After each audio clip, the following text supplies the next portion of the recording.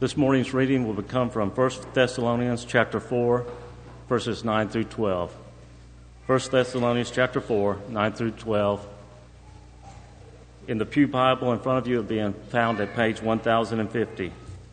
1050.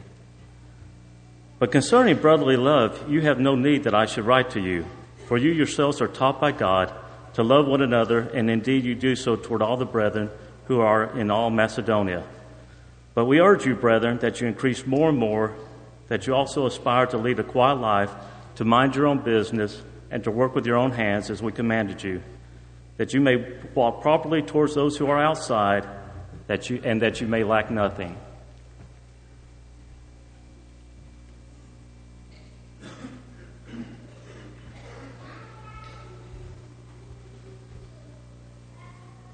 Good morning. It is good to see each of you physically with us. Thank you so much for being here this morning. It's an honor to have you. You being here is an encouragement to us, and we hope and pray that we can be an encouragement to you also. As a woman was tailgating a man, he decided to stop for the yellow light. After all, he would have to accelerate to run through it, and he felt that wouldn't be right, and so he did. But as he did, the lady behind was very stressed. She began to honk the horn and even shake her fist at him and even cursed out of the open window at him. Just a few seconds later, she was surprised to see that there were blue lights in her rearview mirror, and then there was an officer not only there at her window, but had the gun drawn. She was quite offended that there was a pistol in her face.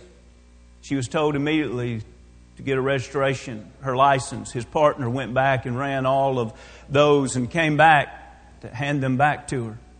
She demanded an explanation for this, cursing and swearing even again. And then he said, "You know, ma'am, in our line of work, all we can do is go on the evidence that is before us. And when I came up behind you, I heard what you were saying to the driver. I could hear your horn. I could see your attitude. But yet, I also could see your bumper sticker, 'Follow me to Sunday school.' I could see your chrome fish that you had on the back trunk. I could see your other bumper sticker that said, 'Choose life.' I saw also the little decal on your window, WWJD, what would Jesus do?" He said, "Now, with all that evidence, you understand, naturally, I suppose that your car was stolen." This morning, I want you to think about what kind of evidence do we leave for the world around us? Out of all the things that we talk about when we talk about evangelism, as we talk about capturing the hearts of those in our community, perhaps it's either a given or maybe it's something that we don't ever think about. But whichever way it is, it's interesting that Paul thinks about it, and writing by inspiration, he addresses it very straightforward.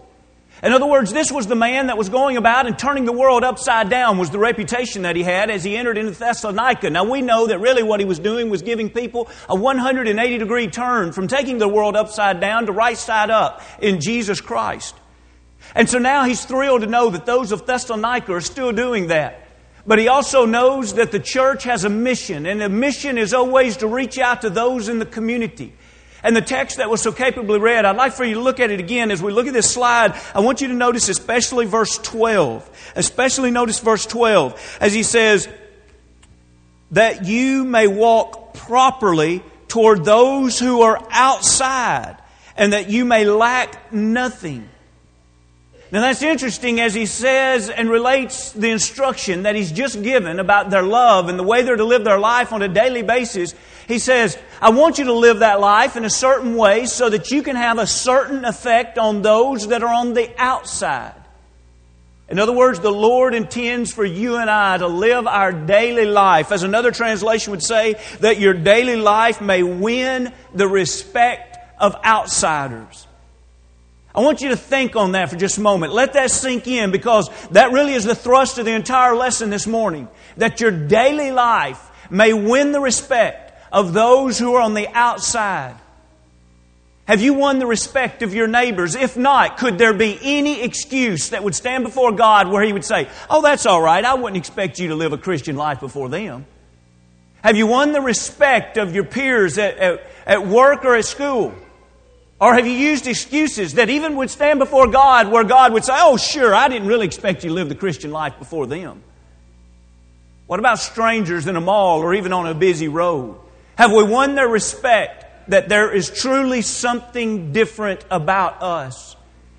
Friends, I can't ever expect to be a part of a growing congregation, one that is reaching out to the community, if that congregation is not made up of individuals that live that life on a daily basis. Folks do not want to step out of a world that is confused and rude and hateful to a place that is made up of individuals that are confused and rude and hateful.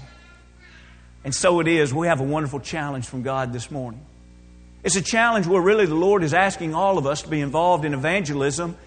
And He says, I just want you to think about the way you rub shoulders, the way you interact with everybody on a daily basis.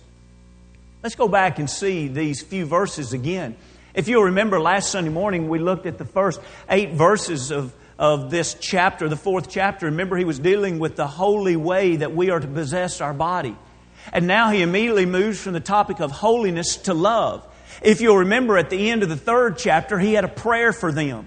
He did the same thing in His prayer when He prayed for them. He prayed for their love, and He also prayed for the holiness that they were to exhibit in their life. And other the love that they would exhibit to one another and the holiness they would exhibit in their own life. And now He addresses this in the 4th chapter. Let's possess our vessel in a holy fashion, but let's never forget the love that we are to have to one another.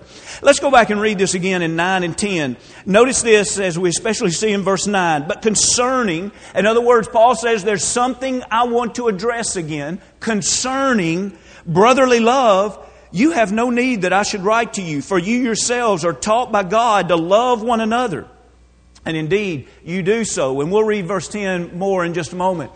Isn't this interesting how many times in this series that we have been looking through 1 Thessalonians, we've talked about love? It's because it continually is a topic for those young Christians where Paul is wanting them to mature, not only in the faith, but he also wants them to mature in love. Again, note, it is concerning brotherly love. He's talking about that Philadelphia, that brotherly love, that fraternal love, where individuals, now note this is interesting. The highest love is agape, and it is the love that God had for us in sending His Son. It's unconditional. It's sacrificial. It's where an individual says, I'm going to make a decision. I'm going to make a commitment to treat someone else as God would want me to treat them. I'm going to do what's right and best for another. Now, let's just say that you step out in faith and you say, Lord, I'm going to agape you, and I'm going to agape myself, and I'm going to agape others. Well, that's going to make you very different from the world. The world doesn't love their enemies. The world doesn't return agape to a neighbor that's hateful. The world doesn't return agape to a coworker that's difficult. So see, that makes you stand out alone. But then notice this. You find a Christian friend. They too have stepped out of the world and into agape love. They too love God with all their heart, soul, mind, and strength. They too love their neighbor as theirself. They too practice this agape. And you know what immediately happens? There's a bond there. We feel real comfortable together because we're living the same life. It's like being in a large room and for some reason you don't know exactly why, but you feel real comfortable visiting with this particular individual.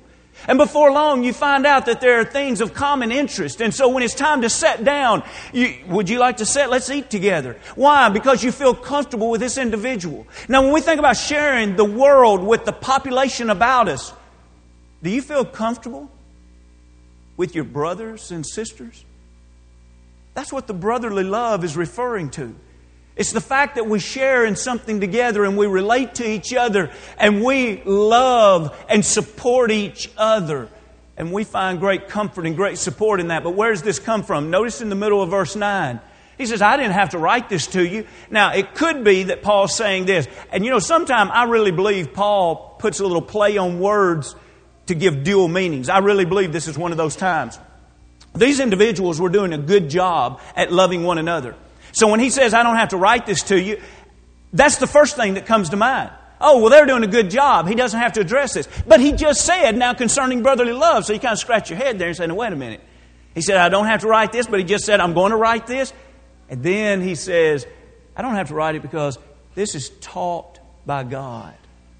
In other words, if you truly are a child of God, you already know about this. We don't have to have some man to come in and tell us, I think maybe God would want us to love one another. Let me see how we would do that.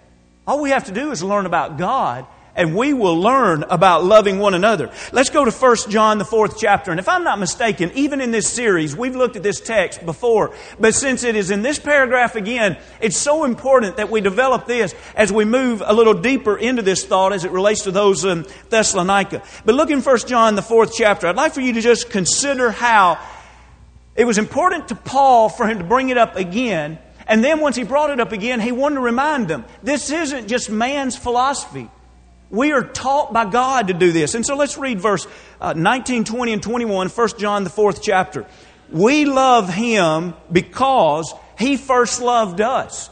We see the love that God has for us, and we love in return because He's taught us about this God. Another passage here in John would say, for He is love. Now let's read 20. If someone says, I love God, and hates his brother, see how this relates back to what we're talking about in Thessalonica? Where he says we're taught of God about brotherly love. And so if someone says, I love God and hates his brother, he is a liar, for he does not love his brother whom he has seen. How can he love God whom he has not seen? And this commandment. Now what was it Paul said? Paul said, God's taught you about this. How did God teach it? God expressed it to us. He showered this love upon us. And so we are recipients of His love. We learn from His example of His love. And then to make it just real clear, God says, I've also talked to you about this love. This is a commandment. And let's read this commandment, 21. This commandment we have from Him, that he who loves God must love his brother also.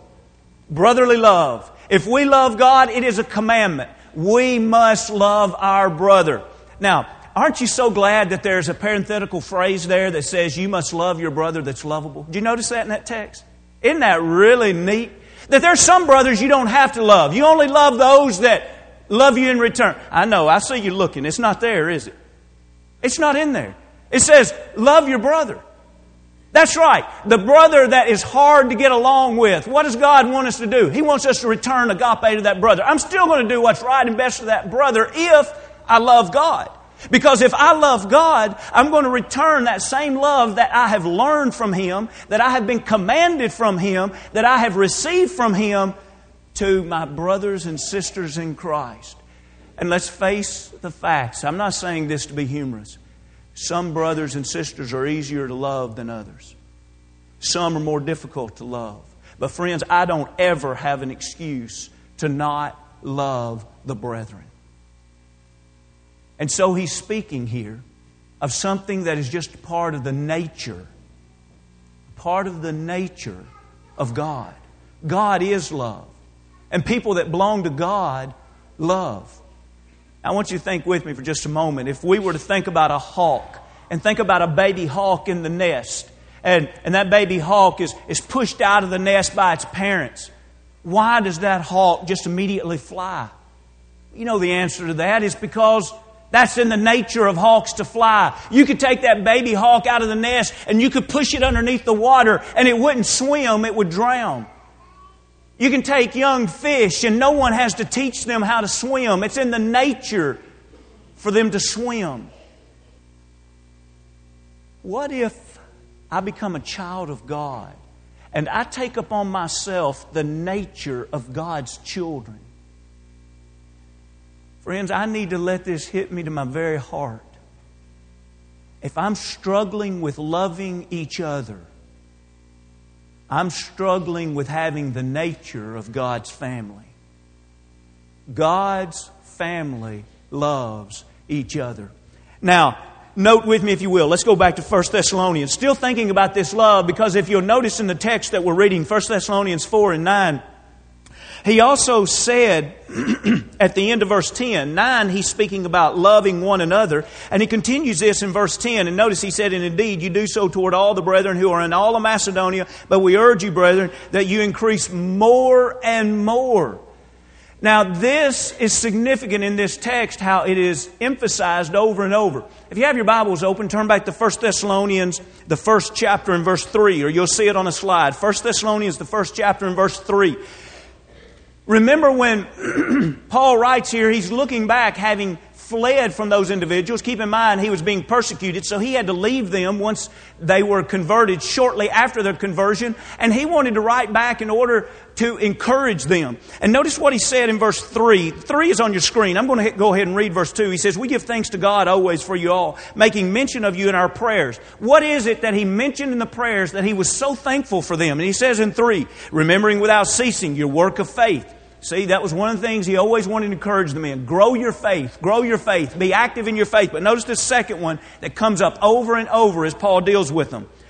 Labor of love.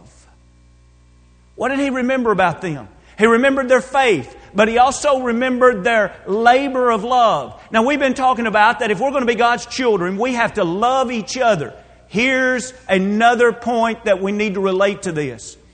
It's not cheap love. It's not talk only. It's not the idea, well, I just say a warm thing every now and then and I've practiced all the love that God wants me to have. God wants us to have a sacrificial love for each other. A love that serves each other. A love that washes each other's feet, so to speak, from John the 13th chapter as Jesus served those individuals, being the one sitting at the highest place of position when the Passover feast was being celebrated. He left that highest place of position as the one leading that Passover feast to going around and doing the lowest thing in that room that would have been of a lowly servant of washing their feet. He gets up from that and he says, "A new commandment that I've given to you, that you love one another as I have loved you." What did he just do? He just washed their feet. He's on his way to the cross.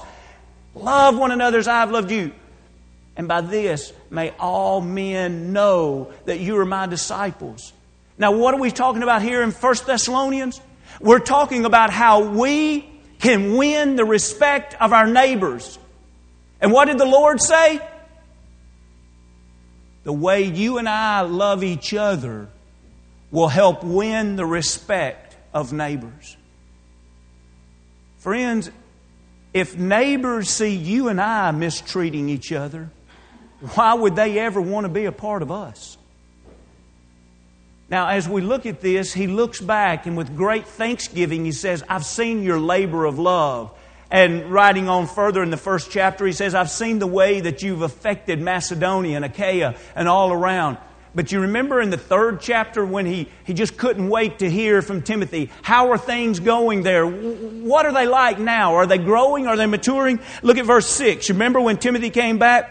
He says, "Has come from us from you, and brought us good news of your faith and love." Good news of faith and love. Do you think it's important? Of course it is. See how many times it's being mentioned? But now we see something interesting. When we see the prayer at the end of the third chapter, and I don't think we have this on the slide, but I want to mention it to you as a way to emphasize the next verse that we'll look at. The prayer at the end of the third chapter, if you look at verse 12, he says, "And may the Lord make you increase and abound in love to one another and to all, just as we do to you." Here's individuals, he says, you know what I'm thankful for? I'm thankful you labor in love. You know what I'm thankful for? I'm thankful that Timothy's brought back a message that you're increasing in love. Well, now we would expect him to say a prayer and say, "Lord, I'm thankful that they're doing great in love." He doesn't say that. He says a prayer and says, "Lord, it's my prayer that they will abound and increase more and more." Now, wait a minute. They're doing great and you want them to do even more? When it comes to love, he says, yes, I want you to do even more. Look again at the end of the 10th verse here in our text of 1 Thessalonians, the 4th chapter. "But we urge you, brethren, that you increase more and more." And the increase he's speaking of is the love that they have for one another, the brotherly love.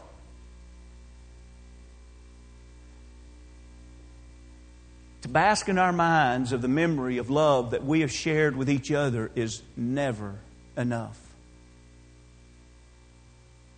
What am I doing today to prove that I love the brethren? What am I doing today to prove that I love the growth of seeing more souls added to the Lord's kingdom? You know, it's interesting to me that he made such a strong request in this short book of 1 Thessalonians, praising them for their love, but over and over saying, you must increase, you must abound. Turn with me, if you will, to 2 Corinthians, the 8th chapter, and let's see him talk about these same people of Thessalonica again. In 2 Corinthians, the 8th chapter, now this would have been written a few years after 1 and 2 Thessalonians. And so the reason I want us to turn here is I want us to just look and see, okay, he urged them over and over, you're doing great, but do more. You're doing great, but do more.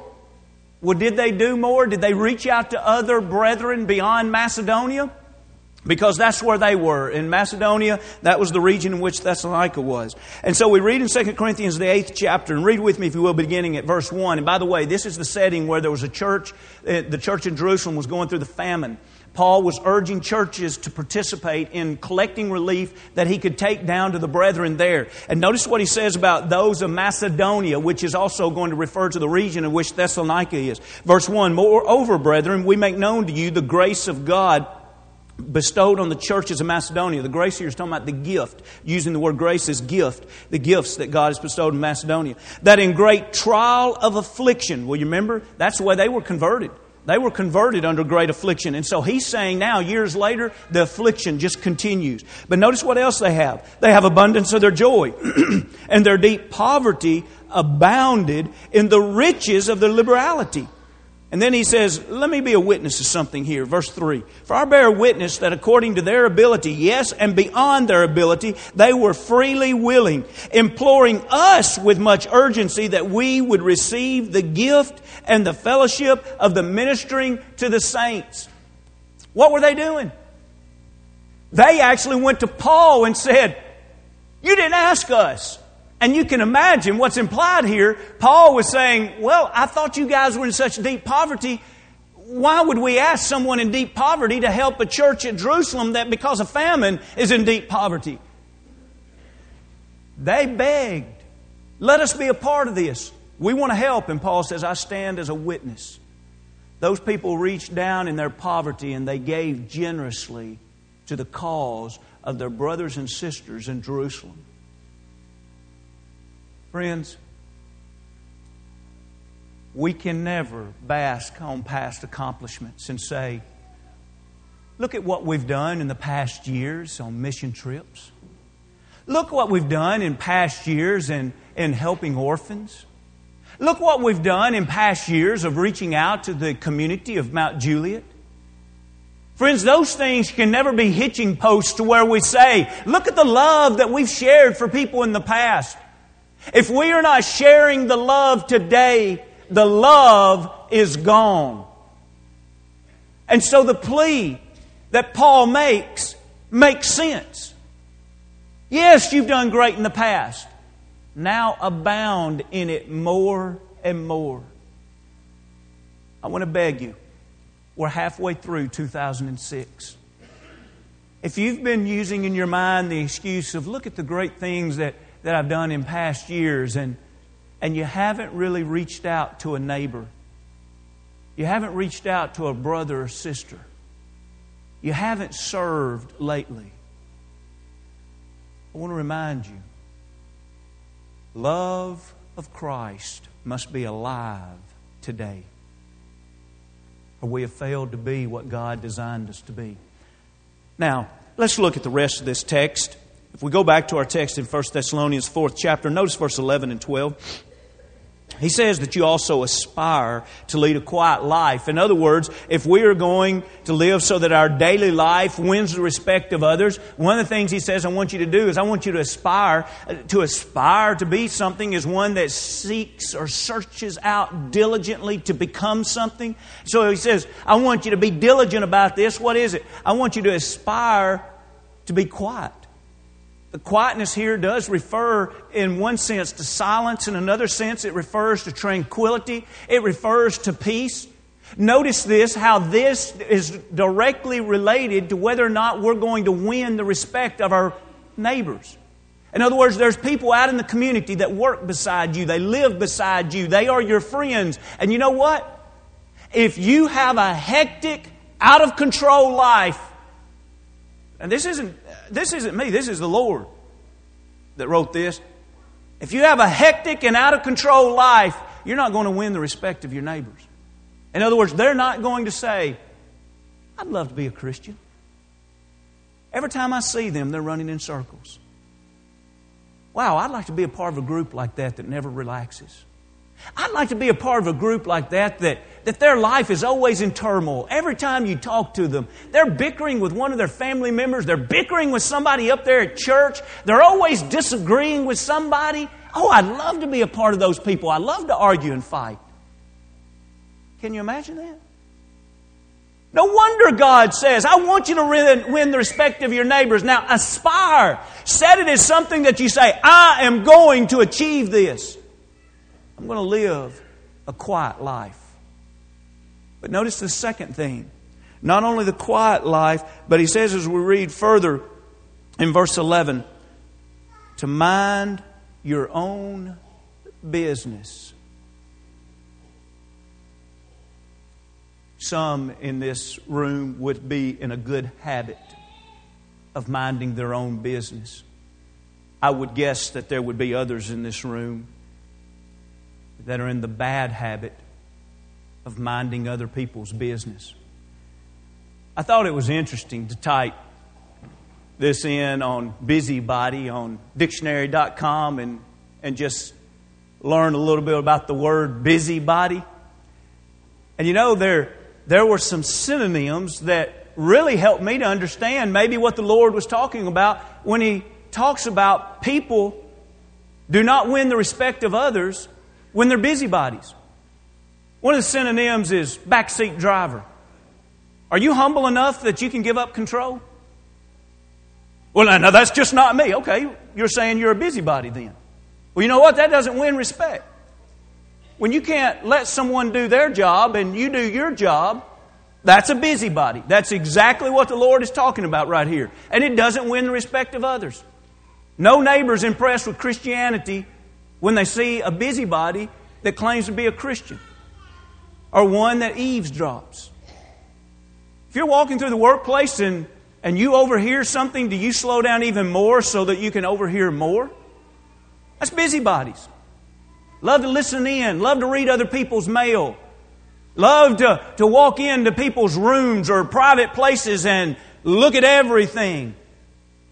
Wins no respect with others. It works against evangelism. Gossips. Think how much destruction has been done through busybodies that use their tongue to gossip. Talebearers, every time they come, they have a bad tale to tell on someone else. Never on themselves. You see, when we think about what the Lord says about evangelism, maybe it comes as a surprise to me today that the Lord says, you know, if I'm a nosy person, I've just worked against God in trying to reach out to the community around me. When I think about the danger of the tongue, I think about it's somewhat interesting, humorous, sideline story, but wow, if a bird can do it, think of the damage that humans can do. Back about 4 or 5 years ago, there was a court case in China where a woman wanted to divorce her husband, and she said that he was having an affair. When questioned in the court about the proof, they had a little bird that could talk in the house. And all the woman knew was that every time the phone rang in recent times, the bird would say, I love you, be patient, divorce. And so the woman naturally assumed this bird is repeating the things that this bird has heard. And this bird is conditioned that they always hear these things after the phone rings. Now, it would be easy to say maybe that bird was right, maybe that bird was wrong. But think of the damage that's been done in that relationship just because of the words of a bird. But think about the damage that's done in relationships by the words of individuals that can't mind their own business. Individuals that honestly believe that it's their place to be involved in everyone else's life. You know, in 1 Peter, the 4th chapter, in verse 15, we say a powerful passage. Look in 1 Peter, the 4th chapter, and verse 15. He's talking about the trials that they're going to go through, starting back in verse 12. And finally in 15, he says, "But let none of you suffer as a murderer, as a thief, as an evildoer, or as a busybody in other people's matters." And he'll write on to say, "Yet if anyone suffers as a Christian, let him not be ashamed, but let him glorify God." Now, isn't it interesting that we look at this list, and some people would say, "I can't believe that God listed a busybody along with a murderer and a thief and an evildoer." I guess God thought that that was a good list, because busybodies, they kill a lot of good spirits. They steal a lot of peace and happiness, and they're definitely involved in some of the greatest evil that can be done, because they don't care about the lives and the encouragement of others. They're out to destroy others.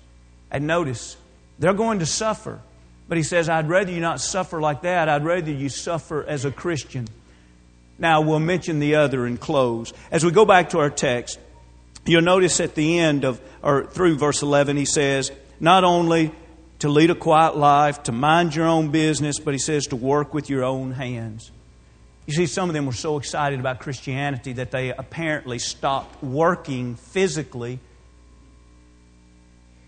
And now they were having to go and let other people feed them, let other people provide for them. Later on in 2 Thessalonians, he says, if you're not going to work, you shouldn't eat. You see, the point is this. When I go out and I make an honest living to provide for my family, I'm making a good case, a good foundation for evangelism. Because I've invested my life in some things that the Lord says will bring the respect of others. Friends, this morning, I want to ask you. Now, we need to do this all of our life. But as we think about developing good habits, I want to ask you, will you for this week really hold yourself accountable? And will you ask yourself each day, have I done something that proves that I love the church? I love my brothers and sisters in Christ. Have I lived in such a way today that I've lived a quiet life? I haven't complained and bickered and created turmoil in anybody else's life. Instead, I've minded my own business. I've gone out and I made an honest living. There may be some that would say, that's too simple when it comes to evangelism. Friends, I don't suggest to you that's all there is to it. But from the Word of God, He would say, that is the way to win the respect of those that are on the outside. This morning, how are you living? Are you walking your life for the Lord? If you've never been baptized into Christ for remission of sins, won't you do that this morning? Or if you have been baptized into Christ, but yet you've had something to separate you from God, won't you confess that and repent of it and come back and let's pray forgiveness. If we can help you in any way, let's leave here this morning walking the life. Stand.